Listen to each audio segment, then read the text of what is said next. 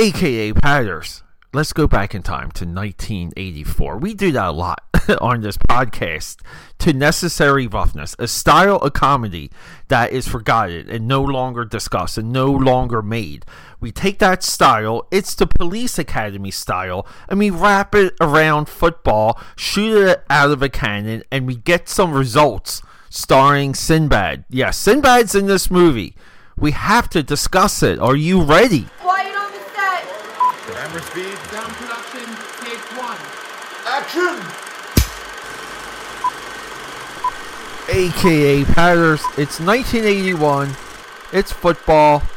It's a cast of comedians. Some of the greatest young comedians of the 90s. They're here in this movie. I'm talking to you about Necessary Roughness, a style of American comedy that is gone, that is antiquated, that no longer is relevant because it's just too complicated.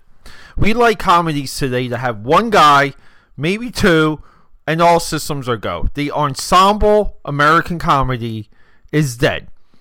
I call this the Police Academy formula. We're almost at the tail end, too, of that. But join me, Peter A. DeLuca here, a.k.a. Pad the Film Buff. We're going to discuss Necessary Roughness, 1991, a movie due to HBO, due to a forgotten TV sitcom called First and 10, and due to a forgotten Inside the NFL with Len Dawson, gave my young mind an idea of what football was and why it is the greatest American sport, or the greatest sport of all time. First and 10, 1984, would be rerun on HBO. I believe it was a original HBO show. First and 10, original HBO comedy with another show called Dream On. First and 10 ran from 1984 to 1991. So there were a couple years where I would just watch First and 10, watched it a lot. O.J. Simpson, Donald Gibb from Bloodsport, he's in it. And I would watch Necessary Roughness. And as time passed on, I would get everything mixed up. I would think O.J. Simpson was in Necessary Roughness. I would think Scott Bakula was in First and 10. And it goes on and on.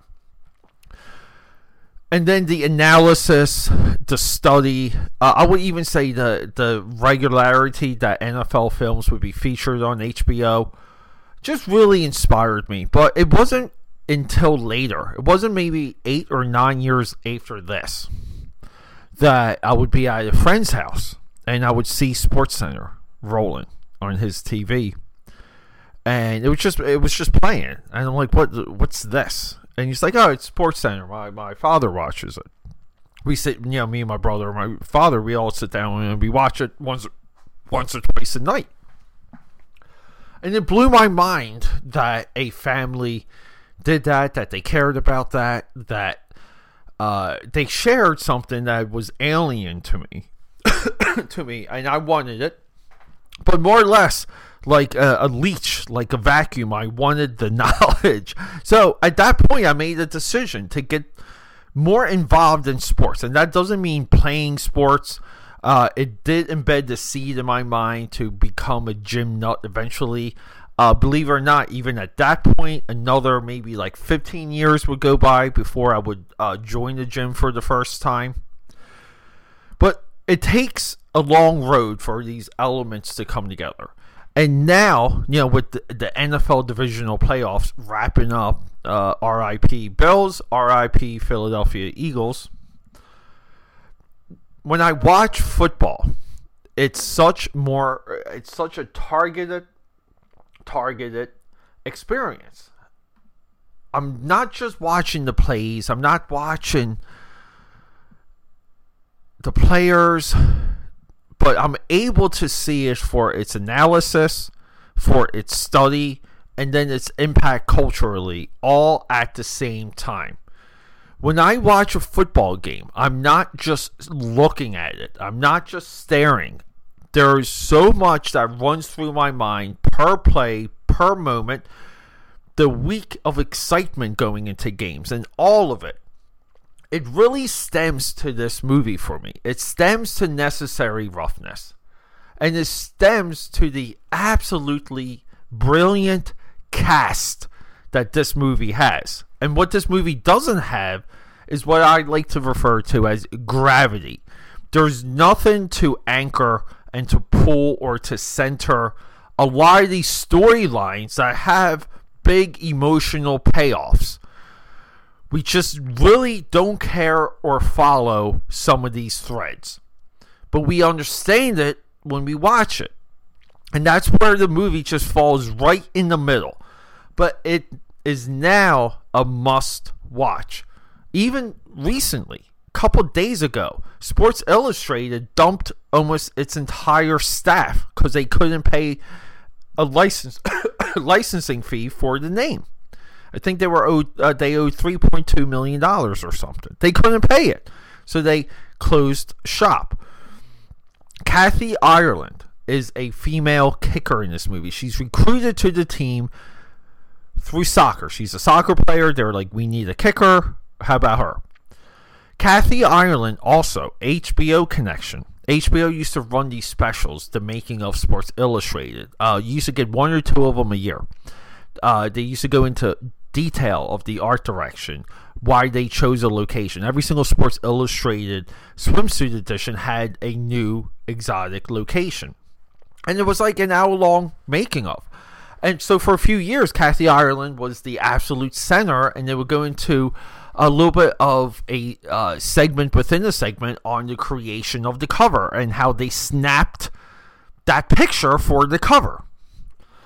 So Kathy Ireland, too, just being intertwined with sports culture at the time. So she's in this. But then we have our comedians. Larry Miller, the Dean. Sinbad. Rob Schneider. Think about that. Larry Miller, Sinbad, Rob Schneider. These are three of the funniest people to ever walk the earth. We got Andy Lauer. He's been in a million things. Andrew Basinski. We know him from Any Given Sunday. We know him from The Program. Robert Loggia, one of our coaches. We know him from Scarface and Tropicana commercials. Hector Alonso. He's been in a million movies. And we have our quarterback. I'm forgetting Fred Thompson. If you have ever seen Men in Black, right? I believe Fred Thompson's in Men in Black. Right? U.S. Senator Fred Thompson. But then we have Scott Bakula, who is photographed like an effing hero in the beginning of this movie. You kind of want his farm lifestyle, but his story is one of the best like football or sports stories in any movie. He plays Paul Blake. And his journey in this movie is to come back and play football and to win. And it takes him the whole season and the whole movie to get one win. And that's the point. That's why we play. That's why you want to play. See, you want to play to compete. And this is something a lot of movies flirt with. It's easy to put the team on the championship run. It's easy to put the team against a crazy rival. And to maybe have the movie have them upseed the rival one time. To have a moment.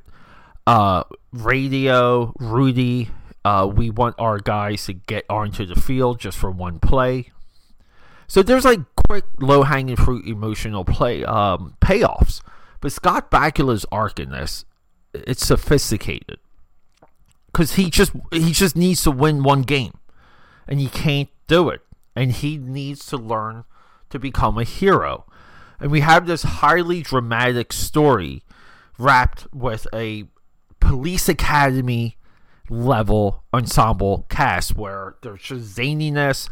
Some of the characters themselves have emotional payoffs. Jason Bateman has an emotional payoff. Sinbad's introduction is absolutely confusing because he's like a physics professor that previously played football with Scott Bakula and just shows up and joins the team. But we also have Robert Loggia, our head coaches, and Hector Alonso. They're they're men entering into a new world. This program is echoed from real life. I forget the school, but the school was stripped of everything. This movie sums it up. And as far as I know, the opening of this movie is pretty close to what happened in real life. I forget what school it was.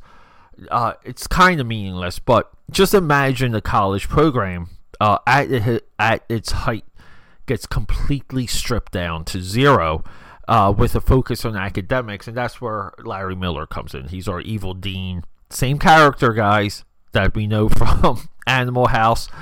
Same character is played by Jeremy Piven in Old School. The evil dean character works. But yeah, he's hawking. He wants to shut down the program. He's hawking grades. Anyone that doesn't have a passing grade is denied football access.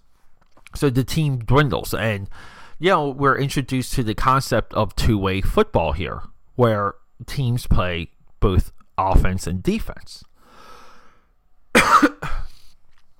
So it's interesting. And knowing that the team is playing... So a lot of the same time, people can compare Iron Man football or two-way football as what was happening in Maverick for the beach scene. But as far as I understand, I think both teams have, both sides of the ball have two balls, right? Like, that's the difference between what Tom Cruise plays in Maverick.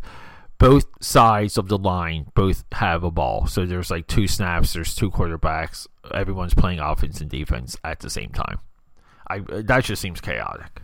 Maybe I'm wrong. Correct me on that, chat. Comment section, please. But no, this movie is just a ton of fun.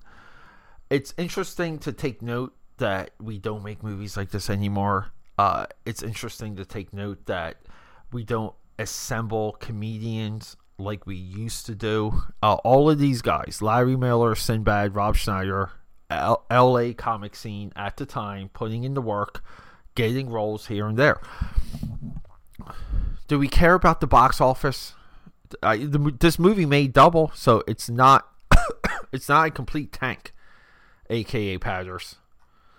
And let's just get into it. I'm trying to get into our article here, our wiki article. Yes, confession. Budget 13.5. I agree with that budget. Looks like it. Music too, Bill Conti, big shout out there. Peter Stein cinematography. He deserves credit just with some of the night shots, and like I said, the way how they shoot and photograph Scott Bakula when he's on the farm at the beginning of this movie. Perfection. Budget 13.5, box office 26.3. The poster of this movie is a football wearing aviator sunglasses with a cowboy hat, horns, grilled teeth with a grill with a gold tooth, punting out of the stadium. It's one of the all-time football images I can imagine. I mean, it just reminds me of Mad Balls. If you guys remember that old toy line, they had a couple of footballs in that toy line.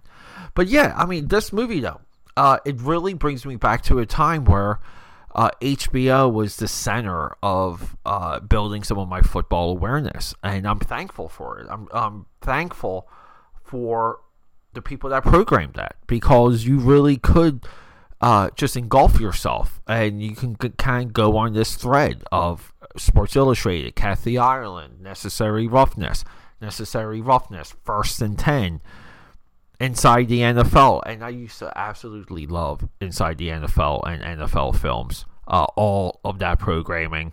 I know people hate him, but I don't know why. But I think Chris Collingsworth, his contributions to the game, starting with Inside the NFL, it's meaningful. And I think it's endless, and I think he's contributed way more than people like to pretend that he has taken away.